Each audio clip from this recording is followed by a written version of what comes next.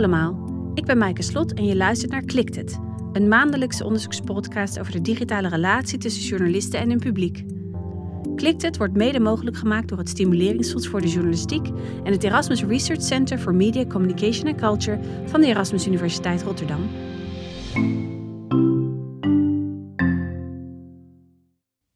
Dit is aflevering 22. De cirkel is rond. Na een studie onder journalisten en een onderzoek naar het publieksperspectief ga ik weer terug naar redacties om de twee perspectieven bij elkaar te brengen. In de komende 2 afleveringen van Klik doe ik verslag van de rondetafelgesprekken die ik voerde bij nieuwsredacties in Nederland over de resultaten van mijn onderzoek. De eerste rondetafel vond plaats bij de Volkskrant, waar ik met 5 redactieleden discussieerde over de onderzoeksresultaten, wat die betekenen en hoe we ze kunnen gebruiken om de relatie tussen journalisten en publiek te verbeteren. Na afloop sprak ik ook nog met Fleur de Weerd. Fleur is onderzoeksjournalist en projectleider Open Redactie bij de Volkskrant. De Open Redactie is al een aantal keren genoemd in deze podcast en is een belangrijk voorbeeld over het betrekken van het stille publiek bij nieuwsproductie. Maar eerst dit. Er is de laatste tijd veel te doen over mobiele telefoons op scholen en universiteiten. Uit een recent onderzoek van Nieuwkom uit 2023 blijkt dat mensen gemiddeld 114 minuten per dag besteden aan sociale media. Bijna 2 uur. Steeds meer middelbare scholen trekken nu aan de rem. Ze installeren speciale telefoonkluisjes waar leerlingen aan het begin van de dag hun telefoon instoppen. Dus geen snelle Snapchat of WhatsApp meer tijdens de les, geen TikTok of Instagram meer in de pauze. De eerste resultaten lijken positief. Er is meer focus op schoolwerk en in de kantine wordt weer gewoon gekletst en geketen in plaats van een leger van zombies dat in stilte volledig verzonken in hun eigen bubbel op een scherm zit te turen. Niet alleen jongeren, maar ook oudere leeftijdsgroepen besteden veel tijd aan sociale media. We kijken daardoor minder televisie en lezen minder kranten. Je kan je tijd immers maar 1 keer besteden. Daarnaast lijkt het ook alsof er steeds meer nieuwsmeiders zijn. Mensen die het nieuws links laten liggen omdat het te negatief is. Er is zoveel ellende in de wereld. We worden er verdrietig van, of boos of gefrustreerd omdat we daar toch niks aan kunnen doen. Nou, dat lijkt zo op het eerste gezicht geen goed nieuws voor de journalistiek. Maken mensen nog wel tijd voor nieuws? In de interviews die we deden met het publiek vroegen we mensen een inschatting te maken van de tijd die ze gemiddeld besteden aan het nieuws. We bespraken een gemiddelde dag en op welke momenten ze in contact kwamen met het nieuws en wat ze dan deden. Hoewel er wel degelijk een aantal mensen aangaven dat ze niet blij werden van het nieuws en dat ze het daarom minder zijn gaan opzoeken, was nieuws eigenlijk voor iedereen van belang. Het gemiddelde aantal geschatte minuten dat onze respondenten met nieuws bezig zijn is 84, dus bijna 1,5 uur. Het minimale dat werd genoemd was ongeveer een kwartier per dag. Maar dat was ook iemand die zei eigenlijk totaal geen nieuws te volgen. Dus die was ook eigenlijk best wel verbaasd dat het dan toch nog een kwartier was. En de respondent die de meeste tijd besteedde aan het nieuws was er wel meer dan 4 uur per dag mee bezig. Nou, deze uitschieters naar de bovenkant vonden we vooral bij mensen die met pensioen waren. Ze hebben over het algemeen meer tijd om aan nieuws te besteden. Maar over de hele linie besteedt iedereen gewoon vaak meer dan 1,5 uur per dag aan het nieuws. Al met al is dat dus, denk ik, voor nieuwsorganisaties een positieve uitkomst. Maar de relatie tussen journalisten en het publiek bestaat natuurlijk niet alleen uit nieuws wat journalisten maken en het nieuws wat het publiek dan consumeert. In mijn onderzoek heb ik de relatie tussen journalisten en het publiek gedefinieerd als een relatie die bestaat uit verschillende niveaus. Dus aan de ene kant heb je percepties en motivaties, dus hoe journalisten en het publiek over elkaar denken, wat ze van elkaar vinden en wat de motivaties zijn om dingen wel of niet te doen. En aan de andere kant heb je de activiteit en het gedrag, dus wat journalisten en het publiek eigenlijk doen in relatie tot elkaar. En dat gedrag kan plaatsvinden, of die relatie die kan plaatsvinden in het hele proces van nieuwsproductie. Dus van het vormen van een verhaalidee, het produceren van het verhaal, de verspreiding of de consumptiefase. Dus wanneer een verhaal via verschillende kanalen het publiek bereikt. En dan kunnen er ook nog activiteiten zijn na deze fase. Dus wanneer het publiek bijvoorbeeld feedback geeft of in discussie gaat met elkaar of het gedrag aanpast. Ik vroeg in de rondetafelgesprekken aan de journalisten om te reflecteren op de uitkomsten van mijn onderzoek en na te denken over wat ze daarmee zouden kunnen om de relatie met het publiek te verbeteren. En ik praatte erover door met Fleur de Weerd, zoals ik al zei, onderzoeksjournalist en projectleider Open Redactie bij de Volkskrant. Hier een verslag van dit gesprek. Uit de resultaten van mijn onderzoek bleek onder andere dat mensen zich wel betrokken voelen bij het nieuws. Dus als zij betrokkenheid moeten definiëren, dan gaat het heel vaak over ik voel mij emotioneel betrokken bij het nieuws. Dat doet me wat Als ik een foto zie of een filmpje over iets wat in de wereld gebeurt, dan trek ik me dat aan en dat houdt me bezig. Mensen definiëren betrokkenheid ook op het gebied van informatie. Hè? Ik voel me betrokken omdat ik mezelf wil informeren en een mening wil vormen over het nieuws. En ze zijn ook betrokken op meer gedragsmatig niveau. Dus als ik wat hoor in het nieuws over de energiecrisis, dan ga ik mijn thermostaat lager zetten thuis. Of je voelt je betrokken als je commentaar geeft op nieuws. Of als je verder op zoek gaat naar meer informatie. Dus er zijn eigenlijk 3 niveaus waarop mensen betrokkenheid definiëren. Dat is dus informationeel, emotioneel en gedragsmatig. Maar je kan natuurlijk nog op veel meer manieren betrokken zijn bij het nieuws. Hè? Niet alleen bij het nieuws in het algemeen, de inhoud van het nieuws, maar ook bij de nieuwsorganisatie of bij zelfs een individuele journalist. Daar kan je je ook betrokken bij voelen. Nou, we vroegen mensen daar dan ook over. Dus voel je je betrokken bij een nieuwsorganisatie? En eigenlijk zeggen mensen altijd van nee, ik voel me niet betrokken bij een speciale nieuwsorganisatie. In elk geval komt dat niet uit henzelf. Zou je dat willen veranderen? Vind jij het belangrijk dat mensen zich wel betrokken voelen bij jullie als nieuwsorganisatie? Dat is wel iets als wij bij onze lezers zien we dit bij lezers met een iets hogere leeftijd zien we dat ze heel loyaal zijn aan ons merk. Dus die zijn echt, ik kom uit de Volkskrant Nest en doet het al 10 jaar, bla bla bla, 20 jaar. En dat komt deels misschien wel uit de verzuiling voort. Die zien dat ook als deel van hun identiteit. En hoe jonger je gaat, hoe meer je ook ziet dat mensen zeggen, we shoppen, we kijken hier wat, daar wat, even af en toe een keer iets proberen. Dus ik denk dat je deels die loyaliteit, dat je daar wel aan zou kunnen werken. Ik denk dat er een deel is van de lezers waarbij daar zeker potentie zit. En met name jongeren denk ik dat we nog best wel laten liggen. Maar ik denk dat er ook een deel van de mensen is die dat gewoon heerlijk vindt om gewoon van de ene naar de andere te hoppen. En dat je daar gewoon tevreden mee moet zijn als ze een tijdje bij je zijn. Maar ik denk wel dat er in Nederland op dit moment best wel potentie bij bijvoorbeeld jongeren ligt. Dat blijkt ook uit onderzoek van het Reuters Instituut. Dat bij uitstek in Nederland best wel wat jongeren het leuk zouden vinden om een krant te lezen, een abonnement te nemen en zich ook te zien als een NRC, Volkskrant, trouwlezer. Uit het onderzoek dat ik deed onder journalisten, dus de gesprekken die ik voerde, bleek eigenlijk dat zij niet zo heel goed weten wie hun publiek is. Dus zij hebben het heel vaak over een doelgroep. Ze zeggen dan bijvoorbeeld iedereen die in Limburg woont of Limburg een warm hart toedraagt. Dat is mijn publiek. Nou, dat is natuurlijk vaak alleen de doelgroep en niet per se het publiek wat echt dan luistert naar zo'n regionale omroep. Verder wordt het beeld bepaald door de beschikbare data die er is en persoonlijke communicatie die via sociale media gaat. Dat is vrij vaak een negatief beeld ook van het publiek, hè? Want het zijn dan de mensen die reageren. Dat is maar een hele kleine groep, maar die zijn vaak vrij negatief. Maar als we aan het publiek vragen van kennen jullie journalisten, dus de andere kant van de relatie, dan blijkt dat mensen daar ook eigenlijk heel lang over na moeten denken. Mensen denken dan van, dat moet ik even terugzoeken. Ze noemen dan soms wel journalisten die heel erg zichtbaar zijn. Dus journalisten van de televisie, zoals Eva Jinek. Of juist mensen die heel erg specialistisch zijn op het gebied van sport of van crime. Maar eigenlijk kennen we journalisten bijna niet bij naam. Mensen zeggen, de persoon achter het nieuws boeit me wat minder. Daar gaat het niet om, het gaat om het verhaal. Of de nieuwswaarde wordt bepaald door het onderwerp en niet door de journalist. Als je doorvraagt, dan blijkt wel dat mensen, als ze er wat langer over nadenken, toch wel vaak 1 of 2 journalisten kennen die ze vaker volgen of waar ze wel meer betrokken bij zijn. Is het belangrijk dat journalisten herkenbaar zijn of benaderbaar zijn?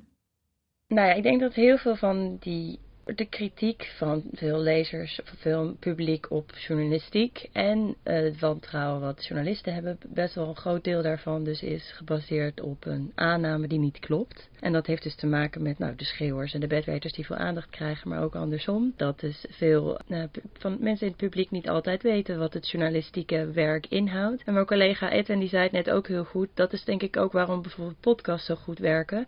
Omdat als je een nieuwsbericht schrijft, dan schrijf je het best wel feitelijk op.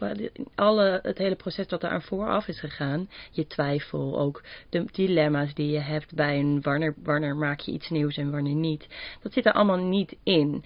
En ik denk dat afwegingen zijn als je dat hoort, waarbij je dus meer sympathie, meer empathie en meer gevoel krijgt bij het ambt journalistiek. Wat mensen gewoon empathischer maakt naar de journalistiek. En andersom dus ook, als jij lezers hoort of ziet of ontmoet, dat je ook veel meer gaat zien, kijk, wacht even, die haatmail of die Twitter is niet wat Nederland is. Ik vind eigenlijk dat er dus ook meer ontmoetingen moeten komen. Dat is wel een ingewikkeld punt. Want wij hebben wel eens op de krant aan die sessies gedaan met bijvoorbeeld jongeren. Of ook met oudere lezers, verschillende groepen lezers. Om te kijken van wat zouden we nou nog meer kunnen doen met bepaalde vragen die de redactie had. En als je dan ziet hoe enthousiast mensen daar vandaan komen. En ook hoe ze blijven mailen. En je maakt door contact te scheppen. Je neemt gewoon die aannames een beetje weg. En ik denk dat het dus ook uiteindelijk voor de krant heel goed is als we dat zouden doen. Omdat je gewoon daarmee dus ook loyaliteit kweekt. En ik hoop dat we dat de komende tijd weer een beetje terug kunnen brengen. Bijvoorbeeld lezers, bijeenkomsten of nieuwe vormen daarmee te experimenteren. Uit de interviews blijkt dat het grootste deel van het publiek vooral leest, kijkt, luistert naar het nieuws. Soms ook actief op zoek gaat. Dat er heel veel over nieuws gepraat wordt met vrienden, familie en collega's. En dat heel veel mensen comments lezen. Vervolgens zou je actieve consumptie kunnen noemen. Hè? Dus dat doet eigenlijk iedereen. Vervolgens kan je het hebben over alledaagse participatie. Dus 1 treedje hoger. Dat vraagt net iets meer inspanning.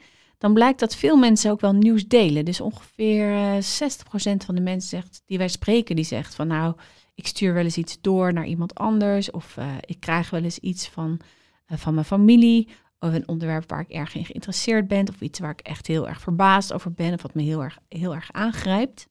Hoe verder je komt in de inspanning die iets vergt, hoe minder vaak het gedaan wordt. Dus het liken van nieuwsberichten doet eigenlijk nog maar 1/3 van de respondenten.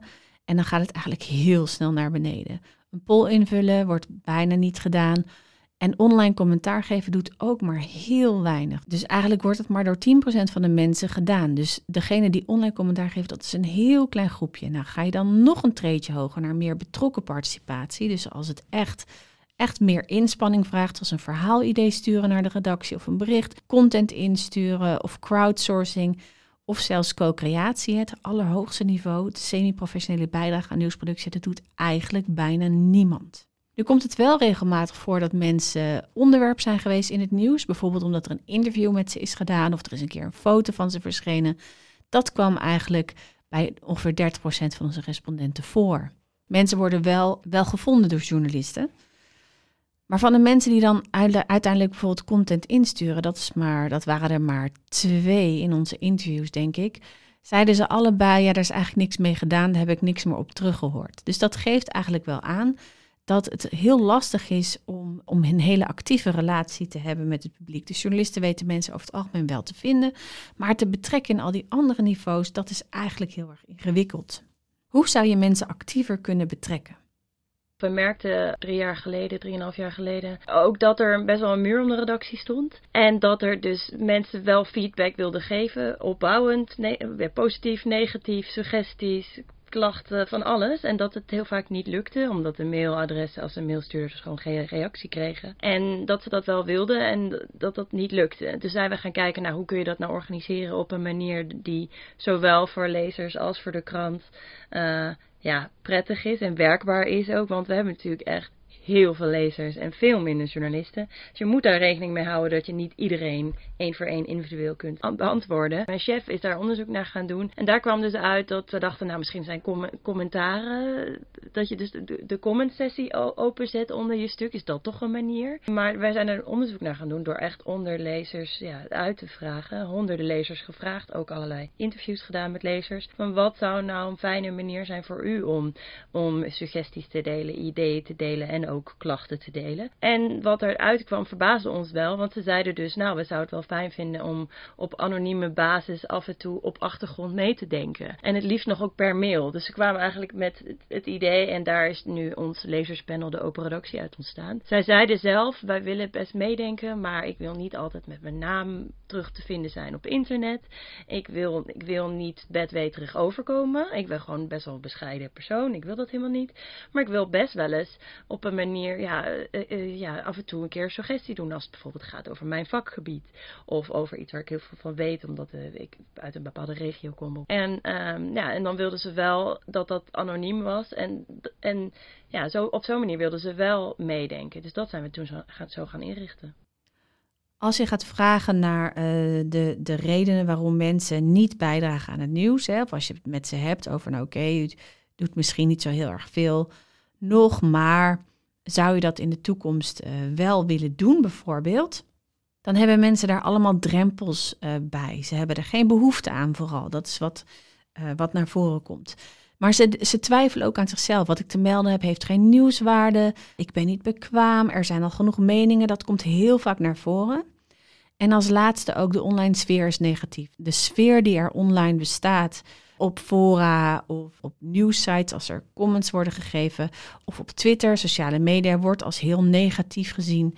Dus mensen zijn ook een beetje bang om hun mening te geven. Want ze zijn gewoon, ze hebben er totaal geen zin in om dan uitgescholden te worden of dat er negatief gereageerd wordt op hun mening. Hoe kan je nou deze drempel wegnemen? Ik denk deels door inderdaad anonimiteit te geven. Ik denk dat je zelf betrouwbaarheid moet uitstralen. Ik ben ook deel van de tipredactie, onderzoeksredactie. En dan hebben mensen ook wel eens, ik heb een tip, maar ik weet niet helemaal. En dan zeg ik ook, joh, dit is allemaal vertrouwelijk wat je hier zegt, dus vertel het gewoon. En bij de Open Redactie zeggen we, we zijn gewoon benieuwd hoe andere mensen dit ervaren. Dan zeg ik gewoon heel eerlijk, wij zijn maar 150 journalisten. Jullie zijn weer met duizenden mensen erbij.